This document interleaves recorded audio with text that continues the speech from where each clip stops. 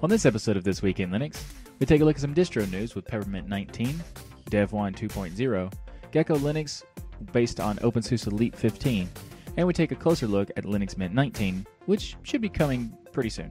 New version of KDE Plasma was released with 5.13, and a major version for Pulse Audio has been announced with 12.0.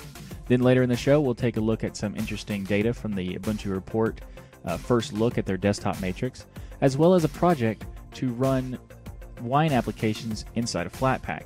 There may be a revolution on the horizon for IRC, thanks to London Trust Media, or the parent company of Private Internet Access, and also some really cool discounts and sales coming from Steam Summer Sale. They have some things all the way up to 95% off, so if you're into Linux gaming or looking to get into it, this is a perfect time to do that. As well as there's a Fanatical sale going on for the Red Hot sale. And then later in the show, we'll take a look at some crypto miner issues that Docker has been having for, well, quite a while. All that and much more coming up. I'm Michael Tennell with Tux Digital, and this is your source for Linux GNews.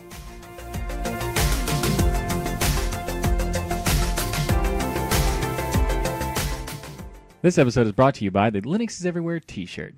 It's the shirt I made to celebrate the proliferation of Linux. The concept of the design has Tux blended into the background to convey the message, even if you aren't aware that Linux is there, it probably is. The shirt is available for shipping from North America and from Europe.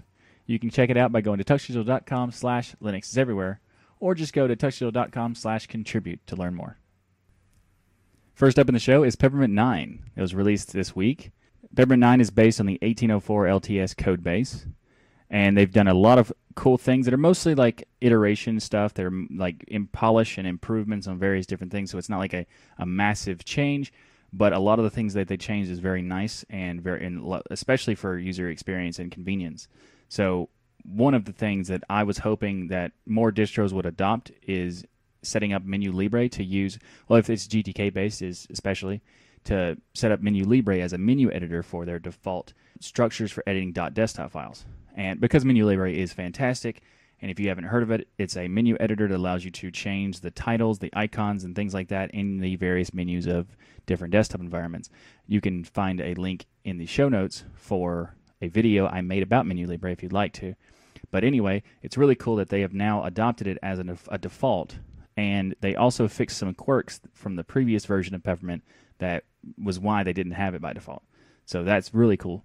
They've also made it so that you can use both the Mint Software Manager and the GNOME Software Manager, so that you can use the users that are used to doing the Mint Software Manager, and also ability to use snaps and flatpaks through the GNOME software.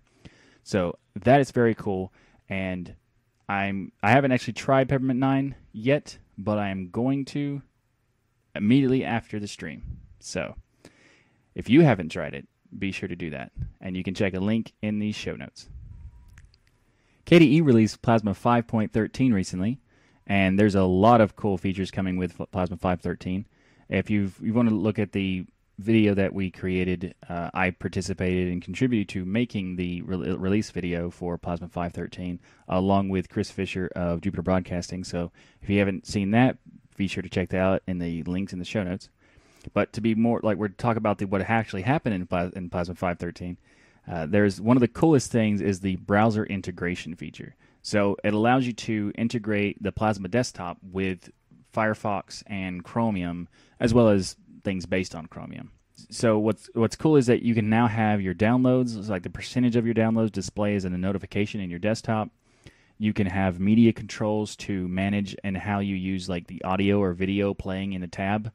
What's really cool about that is that it integrates with KDE Connect, so that you can have a YouTube video playing and then pause and stop it, or cancel it or whatever, with your phone via the KDE Connect drop-down notification options. Really awesome. I didn't really think I would be using it that much, and turns out I do. It's pretty cool. So, other things that they added were improved Plasma media control plasmoids, so that you can now have a lot more players that work with it. And there's a lot of cool things that are coming with Plasma vaults, so that you can now there's better error reporting. There's now a better, more polished interface. They rebuilt a whole new backend with CryFS, which is pretty cool. And I don't know why, but I like the idea of making it there an ability to remotely open and close vaults with your phone via KDE Connect.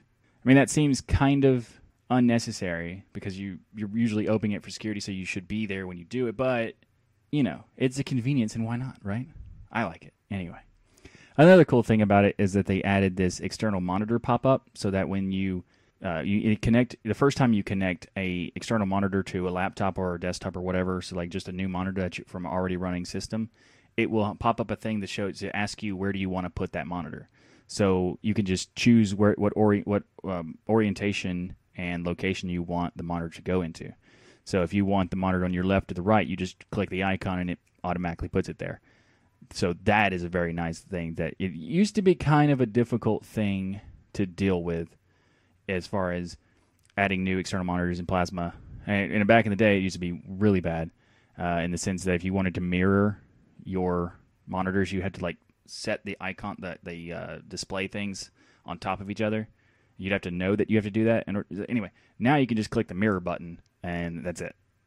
So anyway, if you want to check out more, especially things I didn't talk about, like the improved lock screens and login screens, as well as the whole blur system that comes in KWin, which, by the way, really cool. I'm going to do some videos, like some demonstration videos about what's in Plasma 5.13 later on. So if you want to subscribe to the channel for that, and check out the link in the show notes for the rest of the announcement.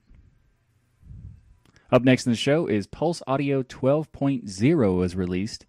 And there's a lot of improvements, including some more accurate latency reporting for AirPlay devices, better support for Bluetooth. Like there was an issue where headsets can indicate that they support Bluetooth in two different ways, and Pulse Audio only recognized one way prior to 12.0. So now 12.0 supports both of those types of headsets declarations. So now it'll work with pretty much all headsets, or hopefully. They also changed it so that there's the default output will choose HDMI output over SPDIF output. So if you're doing like external devices or things like that, it uses HDMI as a default now because HDMI is probably the most preferred method of most devices, and it just kind of makes sense. And 12.0 introduces that as the default. So that's really cool.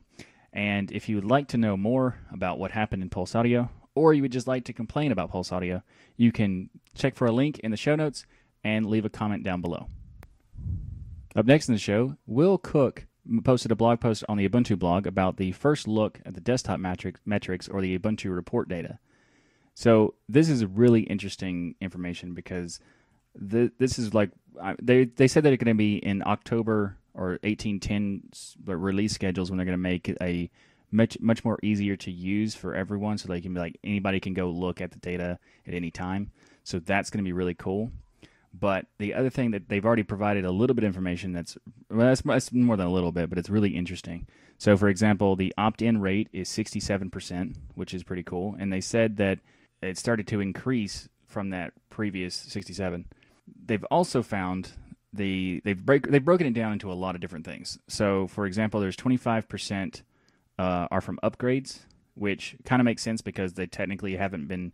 Those are people who want to do the upgrade, and they're more than likely probably going to want to do it anyway because they're going to probably choose to do the opt-in because doing an upgrade that quickly before Ubuntu actually promotes it, you have to manually do that. And in July, they're going to release 18.04.1, which will then prompt the user to upgrade to the new LTS from 16.04. And well, if they were doing 17.10, it would ask them then too. But anyway, the other thing is they've also seen that 90% of users are doing the auto update, so that's pretty cool. But one of the things that it's interesting is that over 50% of users are choosing to restricted add-ons, which kind of makes sense because I would assume more than that. I would say I would think the people who don't choose it likely don't know what they are or something like that. So I would say in my opinion, it'd probably be about 80% because I think every installation tutorial tells you to use it because there's it's better to do it. and 53% of users choose to erase the entire drive and install the system. That's interesting because I would assume that the majority would be like install alongside Windows, for example, but that's a very small percentage that actually does that. So anyway, if you'd like to check out the rest of the data, which there is quite a lot, you find a link in the show notes. Up next in the show is Linux Mint 19 Tera beta released, and there's actually going to be fairly soon, sometime this month, more than likely. They announced that later in the month that they're going to release the full version. We don't have an exact date yet, but it's pretty soon. So I wanted to talk about the things that are coming in this release. So Linux Mint 19 is going to be based on 1804 LTS, so it will have a support basically the same support cycle of the 5 years. They've decided to change a lot of things. Like a lot of cool things are being added, and some other things are being removed that I didn't really like in the past, so that's really cool. So start off, we're going to talk about the brand new welcome screen. So the welcome screen has a lot of interesting changes to it so that you can now do certain steps inside of the welcome screen and get documentation and things like that. The old welcome screen was kind of lacking. It was a little lacking. So I'm glad to see that they've put some effort into a new welcome screen. It's pretty cool. So next up is they've decided to revamp the software manager, and they've added support for Flatpak. They did that in the previous version of 18.3, but this one has many improvements to that. One of the things that they did was create this internal cache system and an abstraction layer or basically the cache system is an abstraction layer, which allows them to use apt and Flatpak syntaxes and stuff like that to work in the same method, the same way that everything is handled on the back end for the software manager, but still utilize the default structures that each one of them do. So they've kind of like built a buffer layer between the two. Not between the two, but like so that the software manager can use both of them without having to change anything of itself. The other thing they did was they've changed. One of the things I didn't like about Linux Mint was some security issues that they did with the update manager. So previously, the update manager had a value system of whether the severity of how important it is, like it's a critical update or a regular app update or something like that. And it confused people to think that, well, actually, no, they specifically said don't typically install these updates because they might break your system and stuff like that. But most of those updates that they were blocking from people to use were important security updates, which created this really big breakpoint of my opinion of the distro. But thankfully, this new version of the update manager no longer does that selective updating, and they've changed it to now use timeshift as a kind of a backup snapshot approach, so that when you update something, it'll apply all of the security updates and everything. And if anything goes wrong, you can use timeshift to go back. I don't know if it automatically goes back if it detects a problem or not, but either way, it's really cool that you can do that. So while I would prefer them to fix the breakpoints of the packaging that creates this issue in the first place, I'd like the fact that they're making a workaround, so that's really cool, and I very much appreciate that. They've also added Cinnamon 3.8 to the next release, as well as Mate 1.20. And if you'd like to learn more about those particular DE updates, you can find a link in the show notes. Cinnamon 3.8 was talked about in This Week in Linux episode 28, and Mate 1.20 was episode 20. So you can find a link to those in the show notes. And I can't wait to try this out. I'm definitely going to try this out, and I'm probably going to make a specific video to demonstrate certain things about Mint that I'm looking forward to. So Linux Mint 19 beta. Up next in the show is Purism Librem 5 announced that they're going to do a secondary processor structure in order to qualify for the Free Software Foundation's Respects Your Freedom hardware endorsement. So in order to do certain things, they need binary blobs to accomplish these things. And when you use a binary blob, the FSF and the Free Software Foundation, the free software culture doesn't recognize that as a valuable or a viable method of hardware. So like they wanted to be classified as free software certified sort of thing. And the only way to do that they found, or I don't know if that's the only way, but the solution they found was a secondary processor exclusion, so that the main processor that handles all the software and all the user interaction stuff is separated from the binary blobs. So the binary blobs will be using a completely different secondary processor, which I think it's the M4 ARM processor, and the iMX8 is the main processor for the device. So this should keep the processor cores of the A53 processor to be clean so that the Free Software Foundation standards will be applicable and they can get like the endorsement. So that's kind of interesting that they're going to have to do this kind of thing. So I don't know if it's like they're calling it a hurdle. I don't know if it's like a big hurdle or a big obstacle, but hopefully they get this solved, and hopefully it's still on time. So far it seems to be, but there's some community arguments whether or not that they will be on time, and they make sense, based on the support for the processor they're going to be using. So I can't wait to see it, and I definitely want to try it. As far as I think this is one of the only mobile devices that I am even remotely interested in. There's this new whole ridiculous fad in mobile devices for the notch system. And then there's all these other ones, like the Oppo Find X, I think, where they want to have these. They don't want to have a notch, but they want this full screen display on the device with no bezels or as little bezel as possible. So they have this weird motorized thing where the camera pops out of the top. And after 6 months, that motor's going to just completely break, and you'll have no ability to use your camera. So that doesn't seem like a very good idea. And they also made it so the back camera is also attached to that thing, so you can't even use the back camera. I get it maybe if it's the front camera, which has a reason to be away from the display, but the back camera is kind of... Anyway, I'm looking forward to the Librem 5, and I'm looking forward to sane, reasonable structure of a phone. That'd be nice. The WinePack project was announced recently, and this is a really, really interesting project.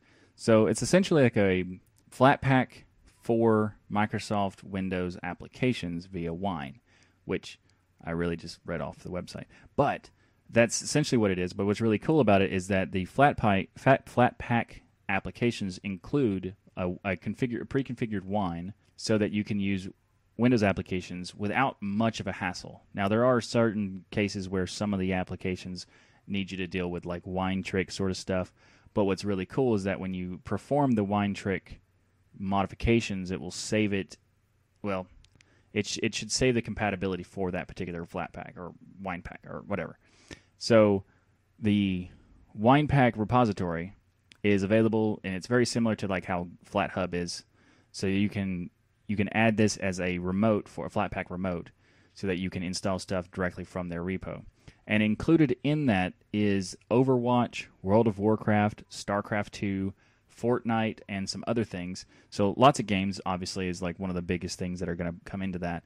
But there's also other applications. For some reason, if you would like to run Internet Explorer 8 on your Linux system, you can with that. So anyway, really cool idea. I'm glad to see this happening, and I look forward to playing with all these, hopefully playing with these games, and it'd be really nice to test and see if they work well, and if they do, might do some streaming with them or something. You never know. So check the link to their video in the video description for WinePack project for the WinePack repo. Up next in the show is breaking news. No one has remotely covered this at all. This is so new to everyone. Microsoft has purchased GitHub. So if it actually is new to you, I'll go ahead and tell you the basics. But so Microsoft decided to purchase GitHub for $7.5 billion. And that is true, but it's more it's also stock values and stuff like that. So it's not like they gave them. So a lot of people are bothered by this news because they're looking at GitHub as an open source, not really open source, but as a ecosystem that stores a lot of open source code, and because it was independent, they were more they felt like they were more trustworthy. Even though the software and the servers and everything that makes GitHub is proprietary, them storing the open source code makes it easier. Makes Microsoft controlling that ecosystem is potentially bothersome to people. completely understandable considering the the history of Microsoft has been awful, where they just completely attacked open source and Linux and everything as much as they could, to the point of even calling it cancer. But at one point, those people who were involved with Microsoft that had that opinion are no longer there, which was like 2014.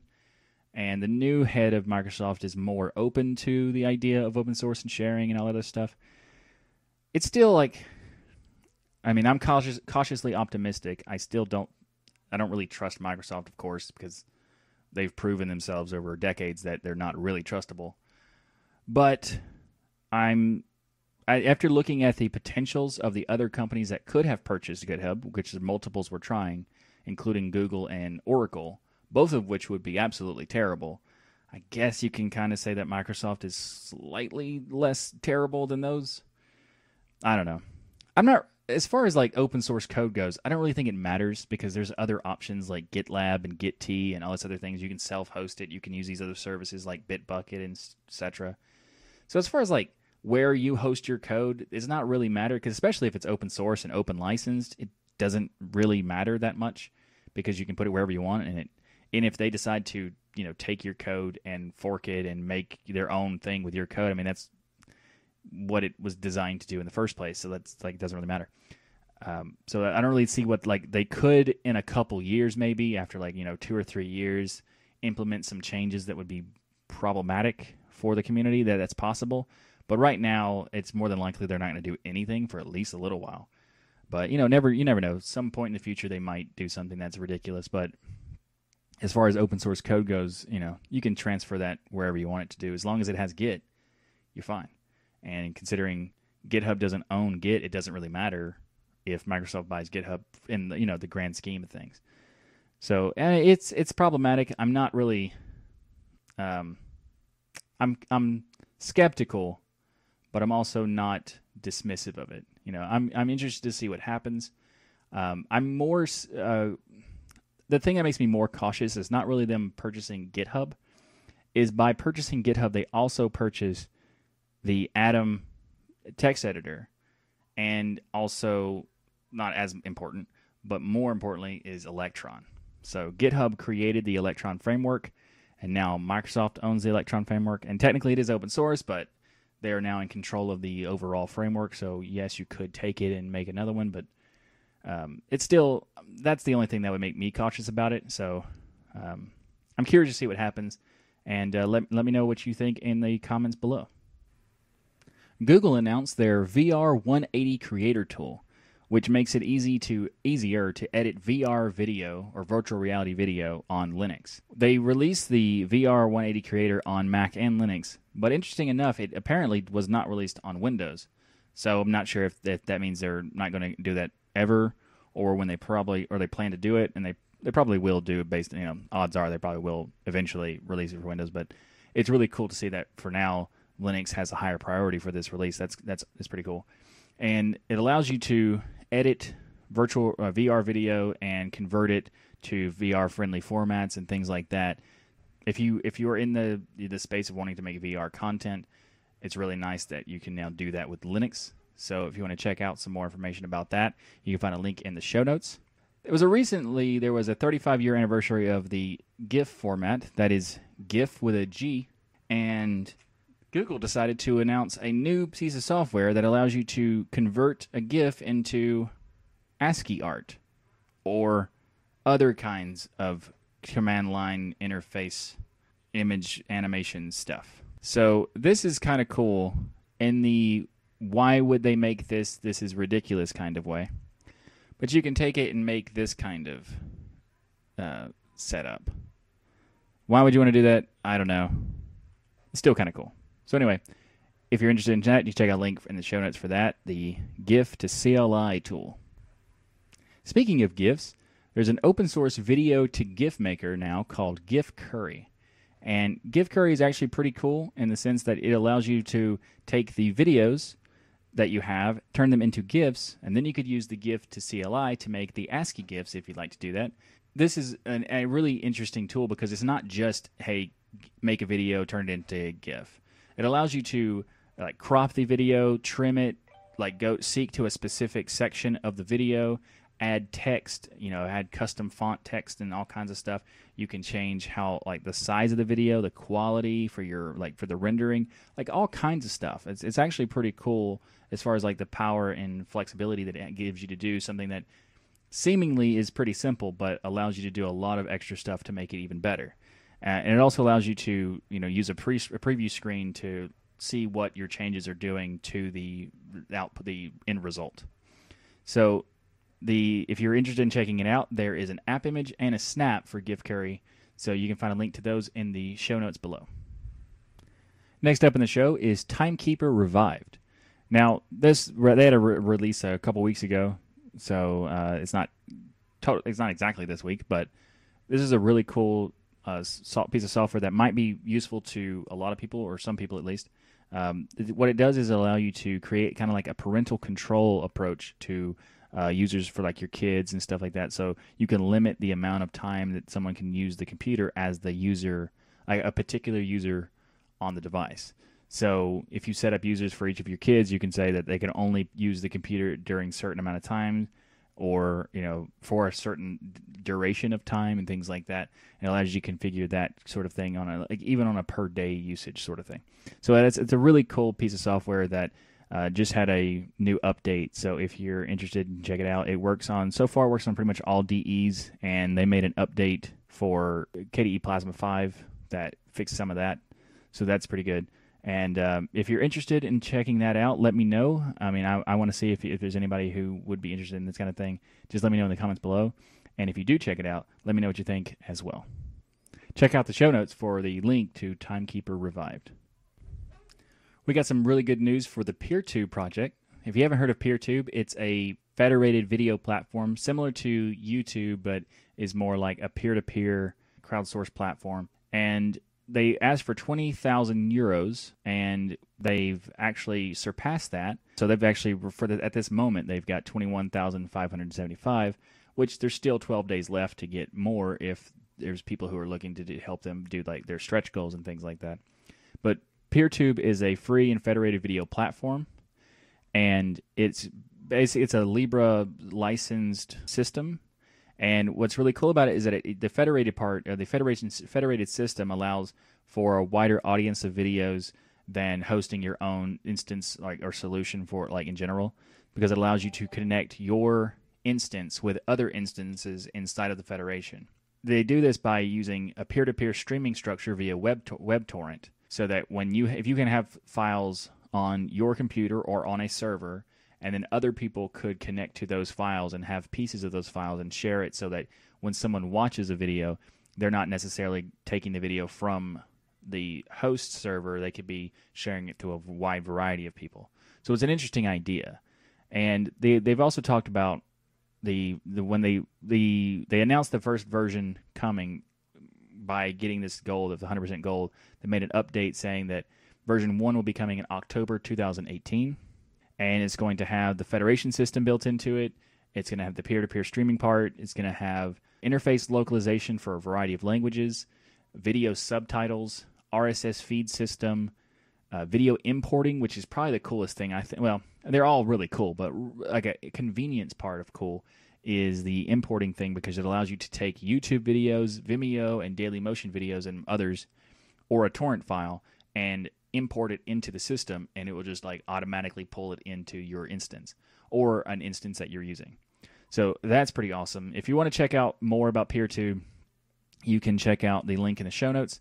And if you want to, contribute to or back the project, the crowdfunding. I never heard of this crowdfunding platform until I saw this PeerTube project doing it, and I like the name because of how ridiculous it is. But you can find their crowdfunding campaign at kisskissbankbank.com. Okay. Sure. Up next on the show is Fedora CoreOS was announced.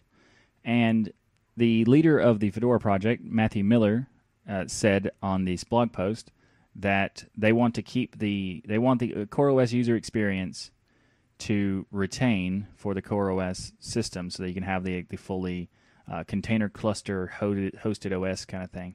They want to have it so you can have it up to date itself and things like that.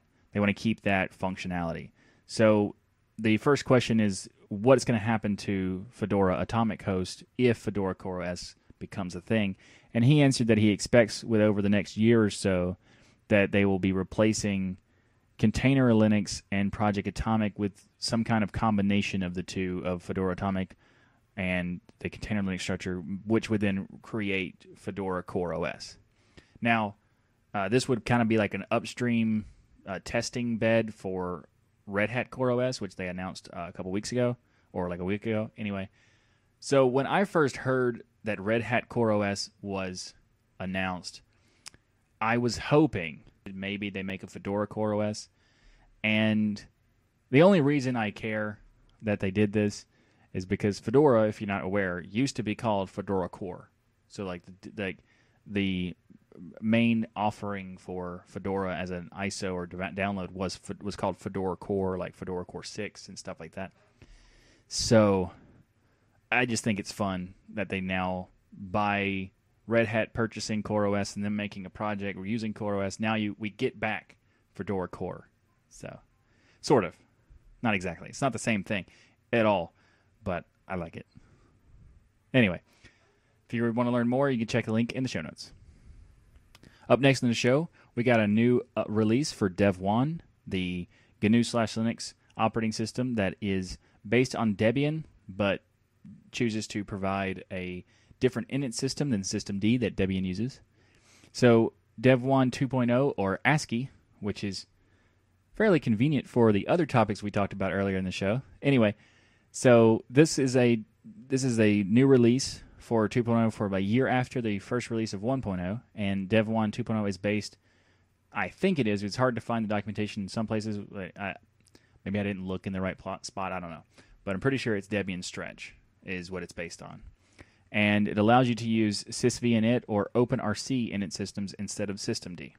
This is like the first year, this is the first full big release of Devuan since the previous release last year, when they released 1.0. Now, the interesting thing about this one is that 1.0 was based on Debian 8, or Jessie, and this is based on Debian 9 Stretch. So while it's a year out of date, it's way better than their previous release, which was very much out of date. So I'm glad that they're making, fairly good progress as far as like getting, catching up to the Debian releases. So hopefully in the next release of 3.0, they will be somewhere along the lines of roughly the same. That'd be nice to see. But anyway, if you don't like systemd for some reason, then you might want to check out Devuan 2.0 ASCII. GeckoLinux announced their newest version of their distro based on openSUSE Leap 15. So GeckoLinux is a derivative of openSUSE. If you haven't heard of it before, it tries to do an offer more polished user experience with niceties, including additional repositories, modifying designs of different themes and stuff like that, and having additional software included by default. Things sort of like that makes just using the system easier. So it's kind of like what Corora was to Fedora. That's kind of like the same thing. So it gives it extra polished, nicer experience. So if you're interested in checking out openSUSE and you have if you try to openSUSE and it has doesn't work for you, maybe give GeckoLinux a try if you want to have something that's based on openSUSE or something like that. So feel free to check that out. But GeckoLinux has a static and a rolling version of their system. The rolling version is obviously based on Tumbleweed from openSUSE, and the GeckoLinux static is based on Leap 15. So there's a lot of cool things that that Leap 15 brought in. We talked about that on a previous episode, so if you want to check out that's episode 29, pretty sure. And also, there's a kind of a weird, confusing thing on this website. So when you go to their website, the notes that the Gecko static editions are based on openSUSE Leap 42.3. I checked it and can confirm that it is based on Leap 15 and not 42. Now, you also may be wondering, why 42 rather than, why is it 15 now if it was 42, or what is going on? openSUSE decided to do a weird versioning scheme when they made the Leap system. So it used to be openSUSE 13, 11, 12, 13. And then instead of making 14 or Leap 14, they made it 42. So it's Leap 42. And then they decided to go back. So technically 42 is really 14. Or anyway, so now it's Leap 15. GeckoLinux is using Leap 15. So there you go. Maybe in the future they won't do that again. Or openSUSE won't do that again. Change the numbering scheme for one release. Anyway, if you're interested, check out GeckoLinux. There's a link in the show notes, and let me know what you think because it's if it's designed for an easier user experience, and I want to know if you agree that it does provide a better user experience. So let me know in the comments below.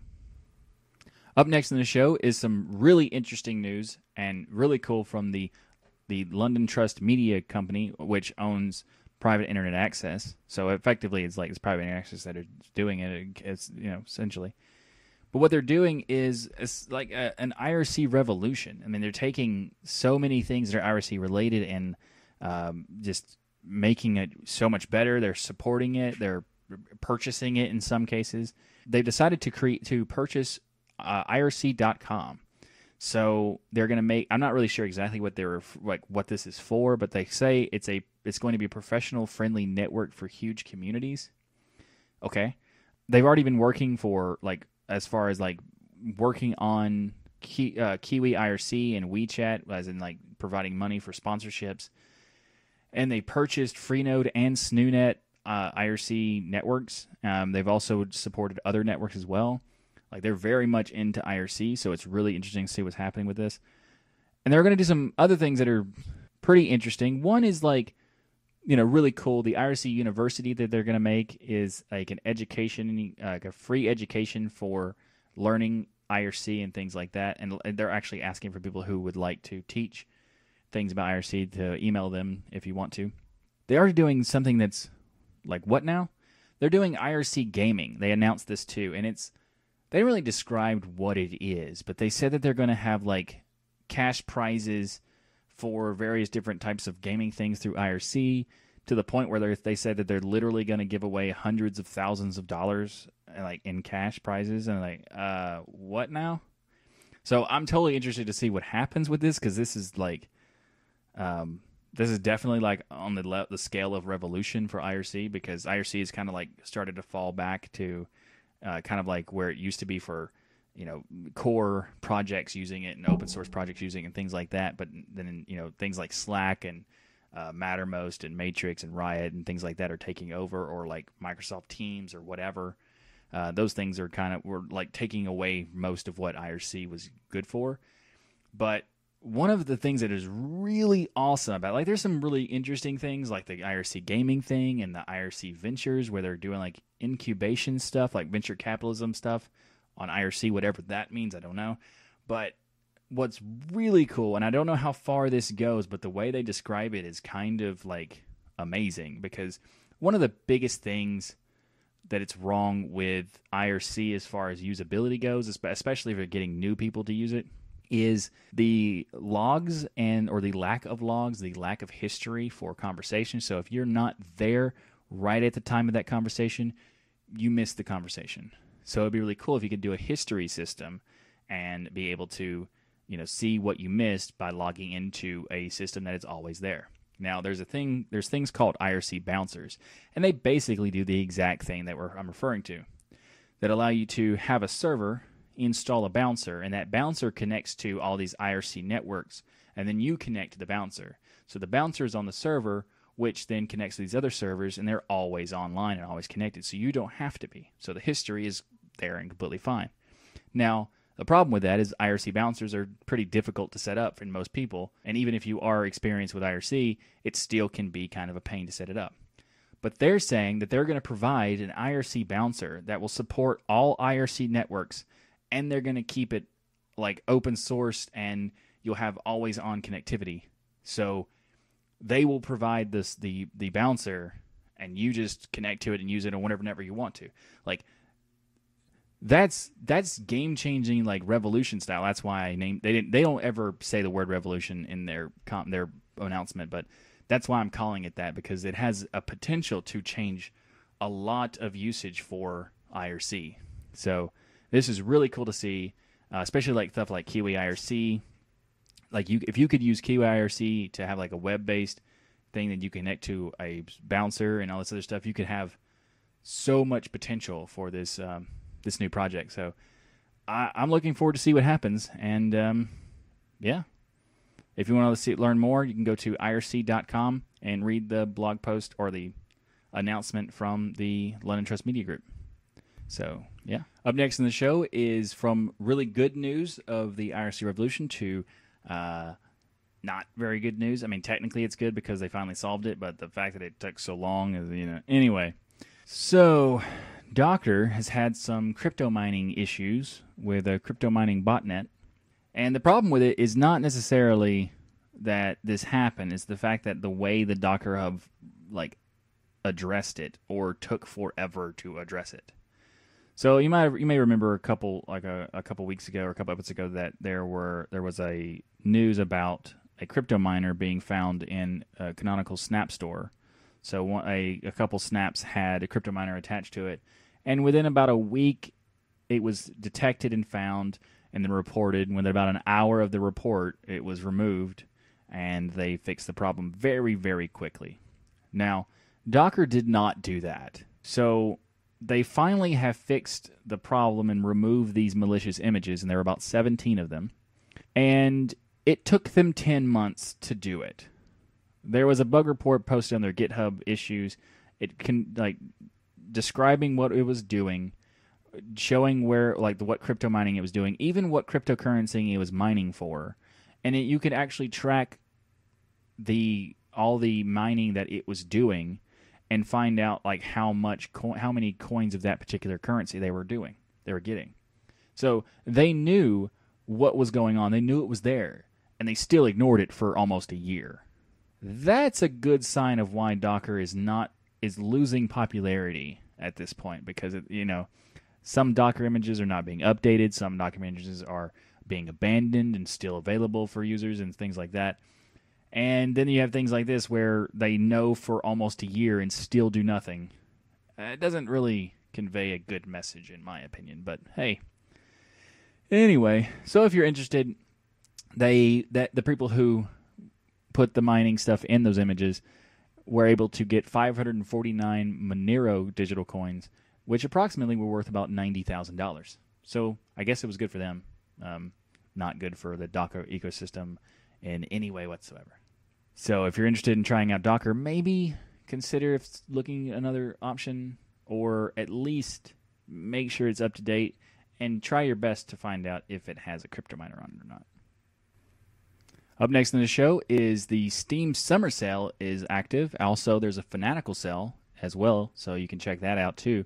But let's talk about first the Linux the games on sale for tuxdigital.com. So you can go to tuxdigital.com, and if you go to the website, the official Tux Digital website, and you click here, it says Linux Games on Sale. That'll take you to tuxdigital.com/games on sale.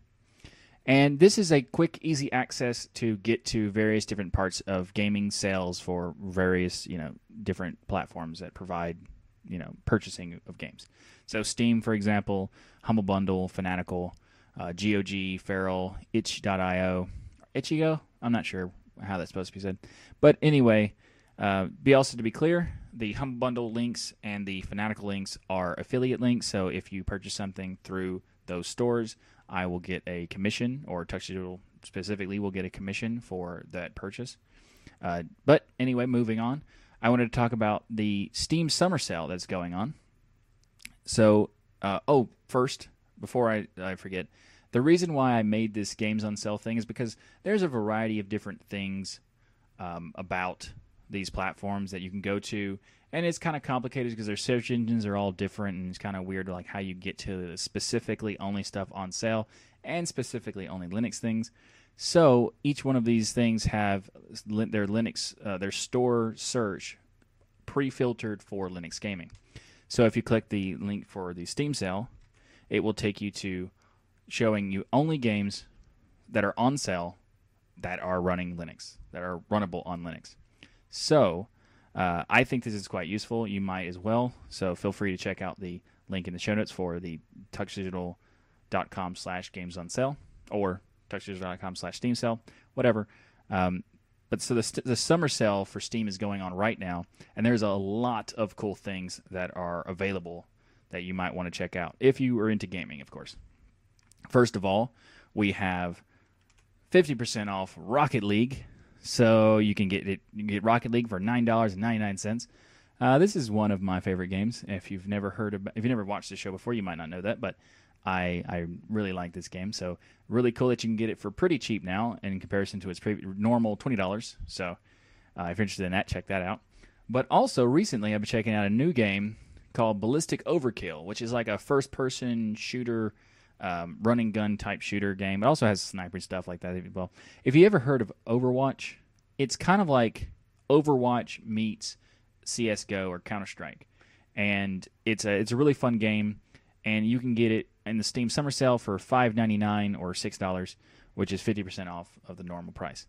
So if you haven't played this before and you want to check it out, I think it's a really fantastic game. It's super fun. And if you want to, you can definitely play with me, and can just join the tuxdigital.com/Discord or tuxdigital.com/Telegram, and hit me up and ask if you want to play it, because I've been playing this game quite a bit lately. So anyway, Ballistic Overkill, really cool.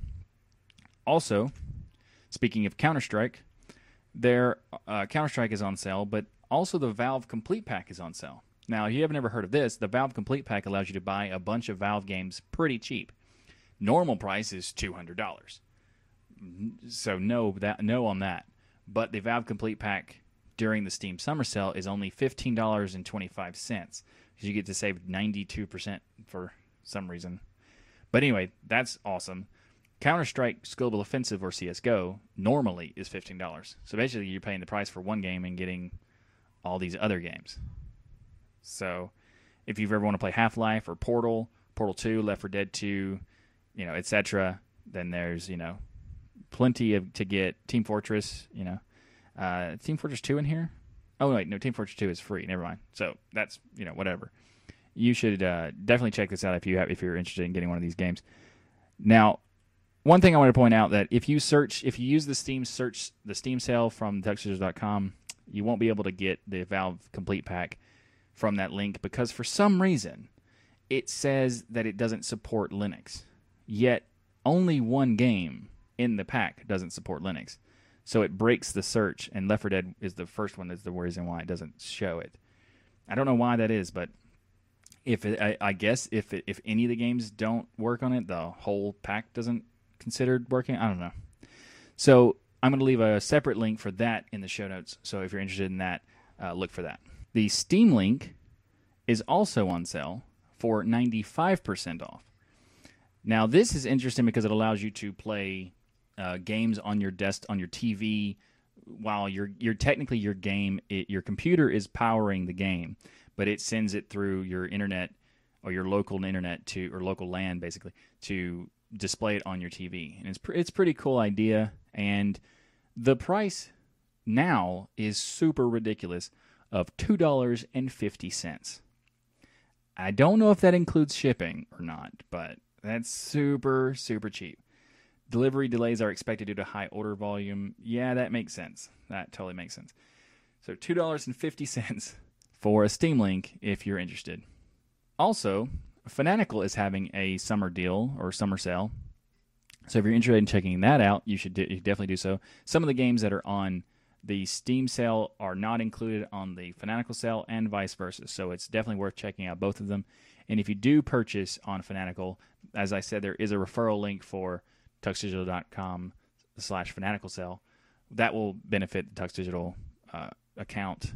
But another thing I want to bring up is that they're doing the Red Hot sale. So if you put in the coupon code RED10, you save an extra 10% on top of the already existing discount that's on their sale. So be sure to check out, to compare the difference between which one's the better price, and if Fanatical is the better price, you can get an even better price with RED10. A new release of Turok Remastered is now available on Linux. So if you have ever played back in the day the Nintendo 64 version of Turok, which is basically like Doom meets Tomb Raider meets Jurassic Park or something. So it's like an exploratory puzzle game that has first-person shooter elements with guns, as also crossbows and things, and just regular bows and arrows and things like that. So where you kill dinosaurs and various different monsters and things. It's a really weird, fun game back in the day. And they've made a remastered version. Yes, that was a dinosaur that had a gun. Anyway, so this is a really cool game back in the day, and I'm kind of glad to see that it's now available on Linux. Now, the reason I think it's really cool that it is available, but as far as like the price, the normal price is $20. And that's a bit much for a game that was made in 1997. But thankfully, it's on the Steam Summer Sale, and $5 is not so bad. So if you're interested in checking it out, this would be a good time to try it for $5 because that's way better than $20. But anyway, this one has a whole new remastered version. It's kind of weird that they don't call it something like Turok Remastered or anything like that. It's just they just call it Turok, so it's kind of confusing as far as like, is it been updated or not? Has it been updated, I guess? But anyway, so it's been improved by like level design, gameplay's been improved. You can now have custom keyboard and mouse inputs, even gamepad inputs if you want. They've added Steam achievements, OpenGL support for vertical sync, all kinds of new things. And what's also really cool about it is that, based on, really, I don't know exactly if this is the case, but maybe based on the actions, the reactions of the crowd, I guess the purchasing of the community for Turok, they might make Turok 2 available as well, so you might be interested in that. It's also on Summer Sale, but it's only for Windows. And someone asked Ryan Gordon or Iculus, who ported Turok to Linux, if Turok 2 would be coming. He said that he's hoping for that, but that's all he gave for information about it. So maybe it's based on the sales. I don't know. Maybe not. Anyway, if you have any kind of nostalgia for Turok, like I think I might actually buy it for the $5. $20, guaranteed no, but $5, it's possible. Anyway, so Turok on Linux, pretty cool. Up next in the show is you can now play Trackmania Nations Forever via a snap. So this is a arcade style racing game that you can play, and what's really interesting is that it was made in 2008, but you can still play it. And you can even play online now. The servers, even after 10 years, the servers are still up, and you can still play like all the maps and everything. And this is actually kind of cool because the reason why it's included in this episode is because there was this snap. It was made by the Snap Crafters, where they're combining the Windows game with Wine wrapped inside of the snap. So you can basically, kind of like the Wine Pack I talked about earlier in the show, the Wine Snap, as this is now being referred to as, allows you to do the similar thing of having Wine and the game built into a snap. So you don't have to do a lot of to get the game working. And now if you, I didn't really describe it previously about why this is important. That's why I think it's really cool, is because, the running Wine, you can definitely do that on your system.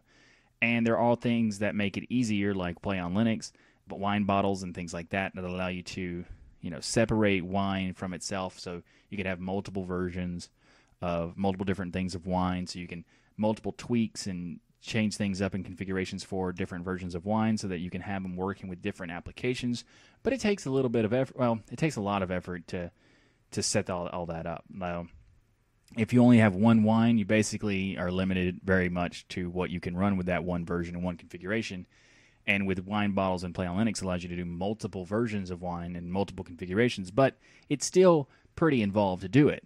Now, this is cool because you can just use the Snap or the Wine Pack to install the application with Wine, with the configurations already set up, and just play the game. Now, in this particular case, this particular game has a certain specific license that doesn't allow you to, provide the game with the Snap. So they did a clever, cool licensing solution by, when you install the Snap, it has an auto-downloading installer thing that when you launch the game, it will start downloading the game and then install it from their stuff without having to be pre-packaged in the Snap. So it's still super easy to install and get ready to go. It just doesn't require you to have everything in the Snap specifically. So that's a really interesting thing, but when you do install it, it installs it to the snap. It solves like the licensing issue, the configuration issue, the compartmentalizing of wine issue, like all kinds of stuff. It's pretty cool, and it's also a pretty good game. So if you want to check that out, link in the show notes. And I don't know if it's on sale. No, it's a free game. Never mind. Doesn't matter. It's totally on sale for free. So finally, in this episode of This Week in Linux, we're going to talk about something that's not really Linux related, but is pretty important because, it's not fun. So the EU Parliament Legal Affairs Committee has voted on the directive for copyright for reform, which is terrible. Just terrible. So unfortunately, there's multiple things about this that are not good. There are a couple things that are actually good, but it's still not good overall because there's so many things that are just atrocious that it removes anything that's beneficial, like the relevancy of those is just gone.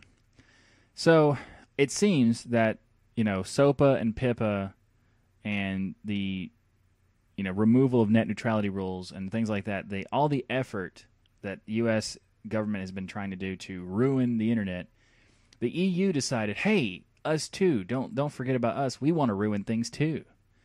So that's what this is for, I assume, just to ruin things. Because if you look at Article 3, Article 11, Article 13, they are awful. Absolutely terrible. First of all, Article 11 is what's known as the link tax, which essentially says it's anyone using snippets of journalistic content first needs to get a license or pay a fee to the publisher of its use online. So, for example, if you decide to link a Twitter post somewhere in a blog post, you have to pay for the ability to link that Twitter post. It's really ridiculous. Like, it doesn't even take any consideration whatsoever with, like, public press or freedom of the press or fair use idea concepts, anything like that. It's just absolutely ridiculous. Now, if that wasn't terrible enough, they decided to go, much further and decide now that it's requiring online platforms to monitor their users' uploads and try to prevent copyright infringement through automated filtering.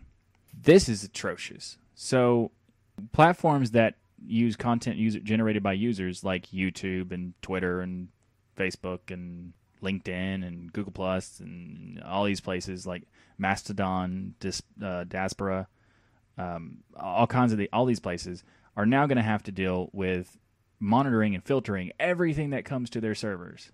Now, some platforms, that's possible. YouTube does it already anyway. Not very well. Actually, it's awful, terrible, but they do it. It's just going to be a catastrophe, really. So if this passes, they technically have voted. The Legal Affairs Committee has voted on it, and they have approved it.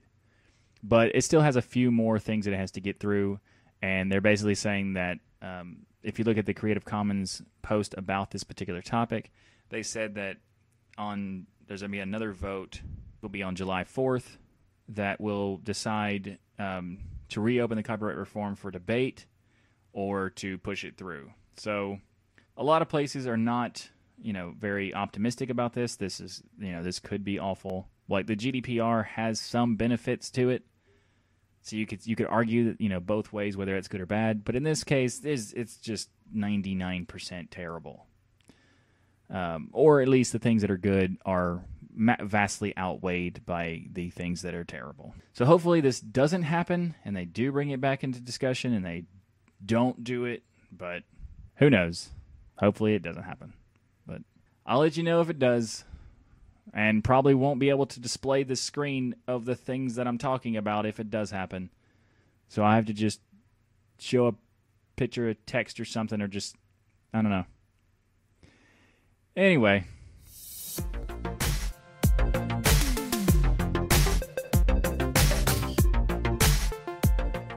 Thanks for watching this episode of This Week in Linux. If you like what I do here on the show, please hit that like button and be sure to subscribe.